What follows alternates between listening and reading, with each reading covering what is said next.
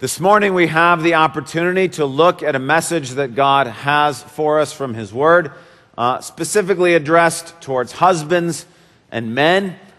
And I did notice sometime last week that my wife somehow conveniently had planned a trip so that she was gone last week when we were talking about 1 Peter 3 and addressing women and wives. And I thought, that was pretty smart of her. And so I thought, well, there's got to be some way I can figure out a way not to be here this week. That obviously didn't work, so here I am. And seriously, I thought, what could be harder than last week, which last week I was required to preach to women on how to be a godly woman, something I don't know anything about. Well, I thought there could be nothing more difficult than that till I got to the text this week. And the thing that's more difficult than preaching to women about being a godly woman is preaching to men about something that I really genuinely struggle with. Now, when I say I struggle with it, I'm not being falsely modest. There's lots of things in the Christian life that God has blessed me with and which seem to go well, in which God has changed my character or given me strength or perhaps resonate with my natural personality, in which I feel like He's really pleased with who I am and who I'm becoming. What we're going to talk about this morning is not one of those areas. It is an area which by God's grace I have seen growth and I have seen development and change, but this is something in which it's embarrassing how much I have to struggle with it. Now, the part of the problem is the fact that we only have one verse this morning. And sometimes when there's more verses, you could just avoid the verse you don't like and talk about the other stuff. But there's no option this morning except to deal with what God has to say. And so my prayer is that sometimes failure is a good teacher. And at the end of the day, you didn't come here to hear what I have to say. You came here to hear what God has to say. And so we're going to pray and ask that God would speak to you about something that I don't have the experience or the ability or even perhaps the moral authority to be able to speak authoritatively about, but God does. So let's pray and ask His blessing as we look at His Word. Father, we thank you that it's in our weakness that you are shown to be strong. And God, I thank you that there are passages of Scripture that we can stand up and talk about in which you have given us great victory and great success.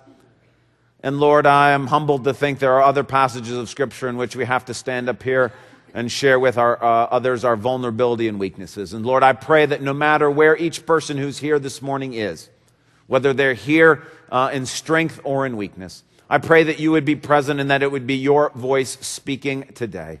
That all of us would submit ourselves to your word and that we would come under what it is that you have to say to us. That we might know that you love and care for us. God, I thank you for this opportunity and pray that your presence would be very clear to us today. In Jesus' name I ask you these things. Amen. If you have your Bible, turn to 1 Peter chapter 3. Verse 7. 1 Peter chapter 3, verse 7. If you don't have a Bible, there's one that we provide that we'd love for you to use. It'll be in the rack in front of you or underneath your seat. In those Bibles, it's page 982.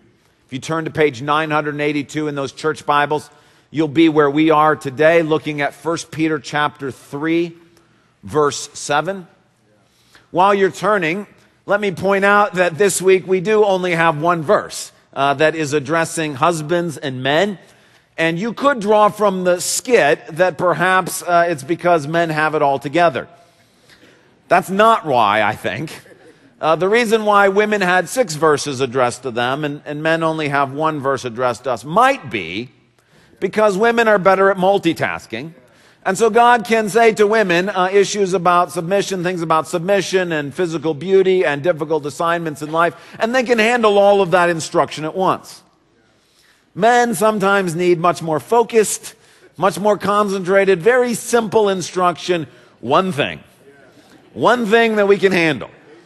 And that's what we have this morning. Just one thing that God wants to say. Now, it's important. It's very important. But I feel like God has put it for us in a very sort of a succinct and clear way, which makes it, men, really unavoidable for us. Now, I say I'm talking to men, and that's because the passage addresses husbands. Now, last week, the passage addressed wives, but we saw that it was really about women. how women can be godly women. The same is true for our passage today, that while it is explicitly addressing husbands, these passages are more about mission than they are about marriage. The mission of how God can accomplish what he wants to accomplish in this world. And that involves men being the men that God has called us to be. And so, men, what God has to say to us is obviously incredibly important if you're married. But it's also important for you to think about in terms of your daughters or your granddaughters. It's important if you're not yet married. It's important if you've chosen a life of singleness, whatever it may be, that God has you and I being the kind of men that he wants us to be. Now, women, last week was really focused on you. But hopefully there were still things that men picked up as we listened to what God had to say to you. And my prayer is the same for you this week. This is explicitly addressed to husbands and to men. But I think that the attitudes that God is asking us to engage in also will be beneficial for you. So as you listen, hear something for yourself from the Lord in this. Our verse says, 1 Peter 3, verse 7 says, "Husbands, in the same way, be considerate as you live with your wives, and treat them with respect as the weaker partner, and as heirs with you of the gracious gift of life, so that nothing will hinder your prayers." Now, in just a minute, we're going to walk through this verse phrase by phrase. But I don't want to lose the forest because of the trees. And what I want us to notice is the kind of the general sense of this verse is that it seems, even though it's addressed specifically to husbands and to men, it's really a lot about women. That the first 6 verses in this chapter were about women, and God was talking about how women are essential to his plan to bring his kingdom into this world. And verse number 7, in many ways, talks about how husbands can be supportive of their wives and how men can be supportive of women as God works in and through women to accomplish great things. You see, sometimes as men we like to think, well, we're central to the plan of God, and God has put women and wives in our life to kind of help support that happening. This provides a nice counterbalance to that idea. That God is doing amazing things through women, and that in many ways, husbands and men, we have an opportunity to support and encourage women as they are being the women that God wants them to be and as God uses them to do great and mighty things. So even as you listen to this verse read, you kind of get the sense that it's very affirming and very encouraging of wives and women. And that husbands, in many ways, we are being called on to be supportive and helpful. And that's the big sense. Now we're going to see how it comes after us in small phrases at a time. He begins in the same way. That phrase ties what he has to say to husbands to what he had to say to wives, about Jesus, about workers and students and volunteers, about citizens, all the things he's been saying for the past chapter or so. And when Peter says in the same way, what he doesn't mean is husbands submit to your wives in the same way that wives submit to your husbands. What he means is husbands, you and I, we must submit to God's plan for how marriage is supposed to happen. Just like Jesus had to submit to the Father, just like employees and students and volunteers have to submit to those in leadership over them, just like citizens have to submit to those who are in the governing authorities, husbands and men, we have to submit to how God wants marriage to work. See, sometimes you can hear a verse that says, wives, submit to your husbands, and men, you can think, well, good, I'm in charge. No. You and I, we're not in charge. God's in charge. And God has a very specific plan for what our role in the marriage is supposed to look like. And us doing that role is not optional. We don't get to just decide how marriage is going to work or how the family life is going to work or how we're going to interact with our wives. We must submit to God. And that's why Peter begins in the same way. Just like governing authorities must be, citizens must submit to governing authorities, workers must submit to their bosses. Jesus submitted to the Father, wives submit to their husbands. So now men, we must submit to God and live our lives the way that God has told us to live them. Well, here's the thing he tells us that we have to submit to. One idea, be considerate as you live with your wives. Be considerate as you live with your wives. Literally, this means, or could be translated, Live with your wives according to knowledge. Live with your wives according to knowledge, which in other words means know your wife. The reason the NIV has translated it be considerate is that's the general idea. The general idea is, men, know the woman that you are with well enough that you're able to care for her, that you're able to provide her that tender, loving support that she needs. Understand who she is in such a way that you can give her what she needs. Now, in a general sense, this has to do with understanding, for example, your wife's love language. What causes her to feel loved? Does she feel loved when she receives gifts? Does she feel loved when you spend time with her? Does she feel loved when you give her words of affirmation, when you serve her, whatever it may be? Now, in my wife's case, her love language is receiving gifts, which is unfortunate.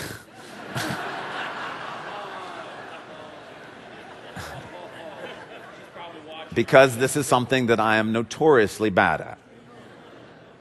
For example, some of the presents I have given my wife include nothing, 2 reams of scrap paper, a small, fuzzy, stuffed gorilla purchased at a drugstore on the way home, and a set of pre-pregnancy-sized clothes given to her the day after she gave birth. Yes, not good. I'm saying I'm not being falsely modest when I say this is a struggle. This is not false modesty in any stretch. Now, that's not good. It's not good. Okay, now I feel like I'm not without company because as I was sharing this sermon with our pastoral residents, Ardo, who just prayed for us earlier today, he said, well, I once gave my wife a spare tire for Christmas. So I feel good that we're in good company here, Ardo. Now, I can honestly tell you, none of those things were given maliciously. They were given in ignorance. But Peter's saying, yeah. Peter's saying ignorance is not an excuse. The point is, know your wife. Know what it is that's going to encourage her. Know what it is that's going to make her happy. Know what it is that's going to make her feel loved. Ignorance is not an excuse. This is why it says in 1 Corinthians 7. Can I have 1 Corinthians 7, please? But a married man is concerned about the affairs of this world, how he can please his wife. God's saying, look, if you're not married, men, you can be fully devoted to serving God. That's great. But if you're married, God has asked us to take some of the devotion we would normally give to Him and use it to get to know our wives so that we can please them. This is God Himself saying, I'm giving up some of the devotion and time you should give to me, and I want you to spend it on your wife. I want you to love your wife. I want you to know your wife. Ignorance is not an excuse. More broadly speaking, this means knowing that our wives perhaps like to talk in the evening, or perhaps that spending time with their grandchildren really energizes them and is important to them. It means knowing, for example, that perhaps our wife feels guilty as she goes to work to try to earn money to help support the family, that she's not able to spend as much time at the kids' school, whatever it may be. This means knowing, for example, that winter is hard emotionally on her, or that being around her family stresses her out, or that getting a break from cooking is really important. Whatever it may be, God's point is, husbands, know your wives so that you can be considerate, so that you can be compassionate, so that you can give them the tender care that they need. Now, that's the general sense of the idea of be considerate. But Peter doesn't just leave us in that general sense. He gives us a very specific way in which we demonstrate or use that knowledge to express consideration. Treat them with respect. Treat them with respect. Now, sometimes in Christian circles, we think that husbands and wives in a marriage need different things. That husbands need respect and wives need love. Now, that's true. That's how Ephesians 5 presents it. Wives, respect your husbands, and husbands, love your wives. But this passage gives a nice balance to that. women need respect too. Wives need to be respected. And so God says, husbands, respect your wives. Part of knowing who they are is understanding what they're going through and respecting them for it. And he gives two areas in which really women deserve the respect of men. The first is as the weaker partner. Now listen, there's no way to hear that phrase in today's politically correct world and not bristle. There's no way to hear wives as the weaker partner and think, uh-oh, something bad is about to happen. But as is always the case with God, what he has to say is not sexist, but affirming, if you understand it the way he intends it to be understood. What he means when he calls wives or women the weaker partner, he does not mean that they are in any way spiritually or intellectually weaker. There's no way after he just got done with these 6 verses talking about how women are central to his plan to bring his kingdom into this world, that they are in many ways spiritual superstars. There's no way that God in any way means that women are spiritually weaker. It can mean that on average, women are physically weaker than men. But even that I don't think is the point. What I think is the point is that in society at large, women are more vulnerable than men. That society at large is not set up with them in mind, that it can be more oppressive to women than it is to men. That in many ways the levers of power in society, not in the church, but in society, women are obstructed from experiencing that. That in many ways women are more likely to be objectified by men. They're more likely to be victims of sexual assault. That things that women are naturally gifted to do, like bear children, are not valued by society at large. They're valued by God, absolutely. But I'm talking about in society at large, that to be a woman can be a very difficult thing. That oftentimes to get ahead in the society in which we live, women have to act like men and not like women. That's what Peter means when he talks about the weaker partner. He means in the society in which we live, it can be more difficult for a woman to make her way as a woman in the world today. Camille Parker, in the December 2013 issue of Time magazine, had an article entitled, "It's a Man's World, and It Always Will Be," in which she has this very good quote. She says, "The modern economy, with its vast production and distribution network, is a male epic in which women have found a productive role, but women were not its author." That's a very wise understanding, that what we're not saying is that women have no natural advantages and that men have no suffering or anything like that. What we're trying to say is that in society at large, because of the sinfulness of humanity, the world is set up in such a way that it is more difficult or more oppressive for a woman than it is for a man. That what women are naturally gifted by God to do, the ways in which they naturally resonate, are not valued by the society in which we find ourselves. This is one of the reasons why I believe that women often, it's easier for them to embrace God.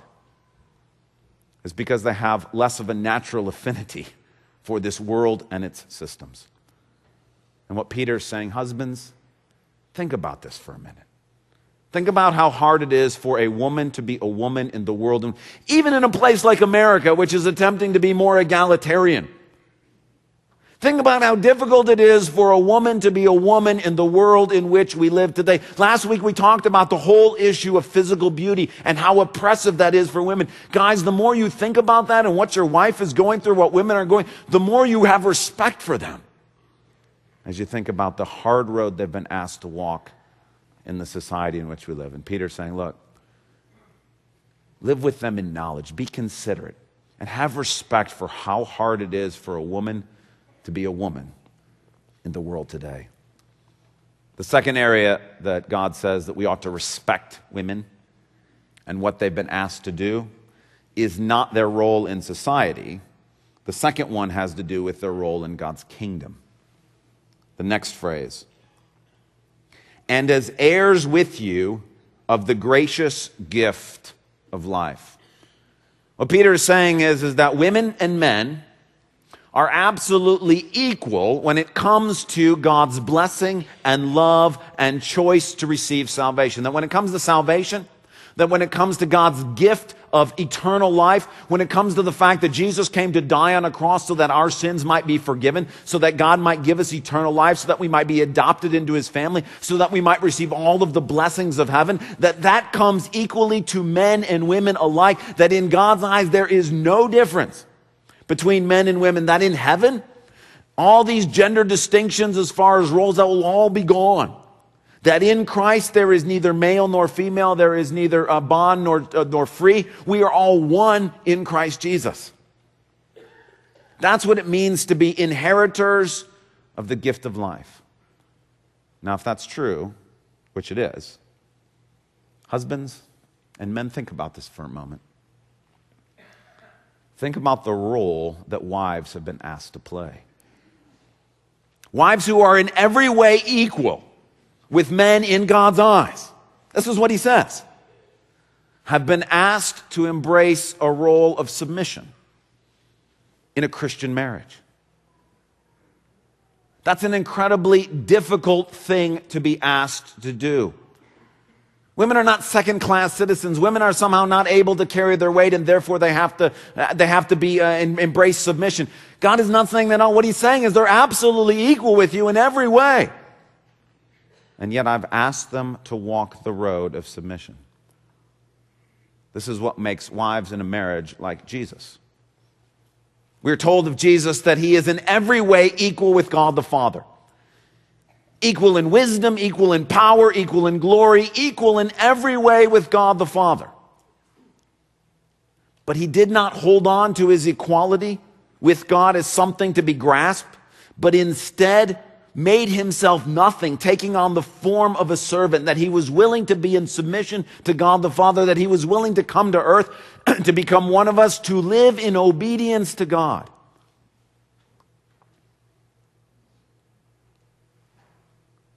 How many of you have ever had an experience where you've been in a workplace and perhaps on a project team, one of your coworkers was chosen to be the leader of the project team?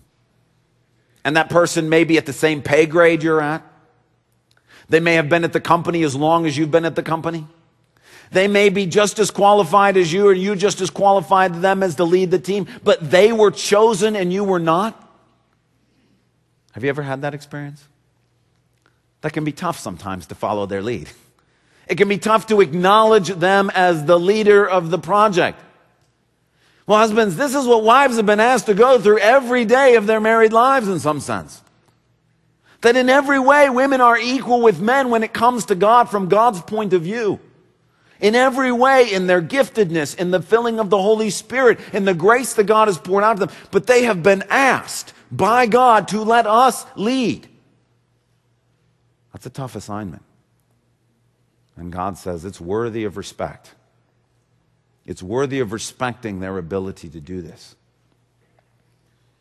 This is why, speaking of God and his affections towards Jesus, it says, therefore, because Jesus was willing to humble himself and do this, God has given him a name that is above every name. That at the name of Jesus, every knee will bow in heaven, on earth, or under the earth. And at the name of Jesus, every tongue will confess that Jesus is Lord. That God the Father says, look, you have no idea how hard it is to be asked to go through this submissive process, to be asked to sacrifice like Jesus did. And so therefore God has raised him up and is honoring him for this role. And husbands, we're being asked to do the same thing. That's why the gifts that we give our wives, the words that we affirm them with, our respect for the fact that God has asked them to walk a road that really only Jesus knows. A road that's incredibly difficult, of being absolutely equal with men, but being asked to allow men to let men lead. In this way, God says, what you need to do, what I need to do, is find ways to honor women, to give them positions of influence, to allow them to have ministry roles that are fulfilling, to find ways to support and serve them as they work outside the home, to give them words of affirmation, to point out to them how much we appreciate what it is that they're doing, to be able to see the road that they've been asked. That's what Peter's trying to say. Look, husbands, know what your wives are going through. Try to understand what it's like to be a woman in the world today and in God's kingdom. And that the difficult road that they've been asked to walk is something that is worthy of respect. Peter closes with, so that nothing will hinder your prayers. So that nothing will hinder your prayers. This is the reminder that ultimately these passages are not marriage passages as much as they are mission passages. That God has asked us men to do things in this world to advance His kingdom, but our ability to serve God out there is dependent upon how we treat women in here. Our ability to influence people and for God to use us and for God to bless us is dependent upon how we treat the wife that God has entrusted to us. You see, nothing will hinder your prayers. This reminds me of Matthew 18. In Matthew 18, Jesus tells a story about a king who had a servant who owed him a lot of money, a ton of money. The servant couldn't pay. And so he comes into the king and he says, please have mercy on me. I can't pay. Give me some more time. And instead of just giving him more time, the king says, tell you what, because he had compassion, I'm just going to forgive the debt. I'm just going to erase the debt. Servant is overwhelmed. How great is this? But then he leaves the king's presence and he goes out and finds somebody who owes him some money. Not very much money, by the way. And he says to the man who owes him a little bit of money, give me the money you owe me. And the man says, have mercy on me. I can't pay right now. Give me some more time. And the man, instead of showing mercy, throws him in prison. Well, the king hears about this and is furious. He calls the first servant back in and he says, what in the world are you doing? Was I not merciful and compassionate to you? Did I not forgive a huge debt for you? And you won't forgive this small debt? Did I not show you a great amount of mercy? And you will not show your fellow servant a small amount of mercy? And then Jesus says in the story, the king who represents God reverses his merciful proclamation. And Jesus closes the story with, if you do not have mercy on others, God will not have mercy on you. See, prayer is defined in the Bible, according to Hebrews, as going before the throne of grace to find mercy and grace to help in time of need. And what God is saying is, look, you want me to consider men. You want me to consider your situation. You want me to consider your plight at work. You want me to consider about how hard you have it. You want me to look at you and to understand what you're going through and to show up with mercy and grace. If you will not do that for your wife or for the women I've put around you, I'm not going to do it for you.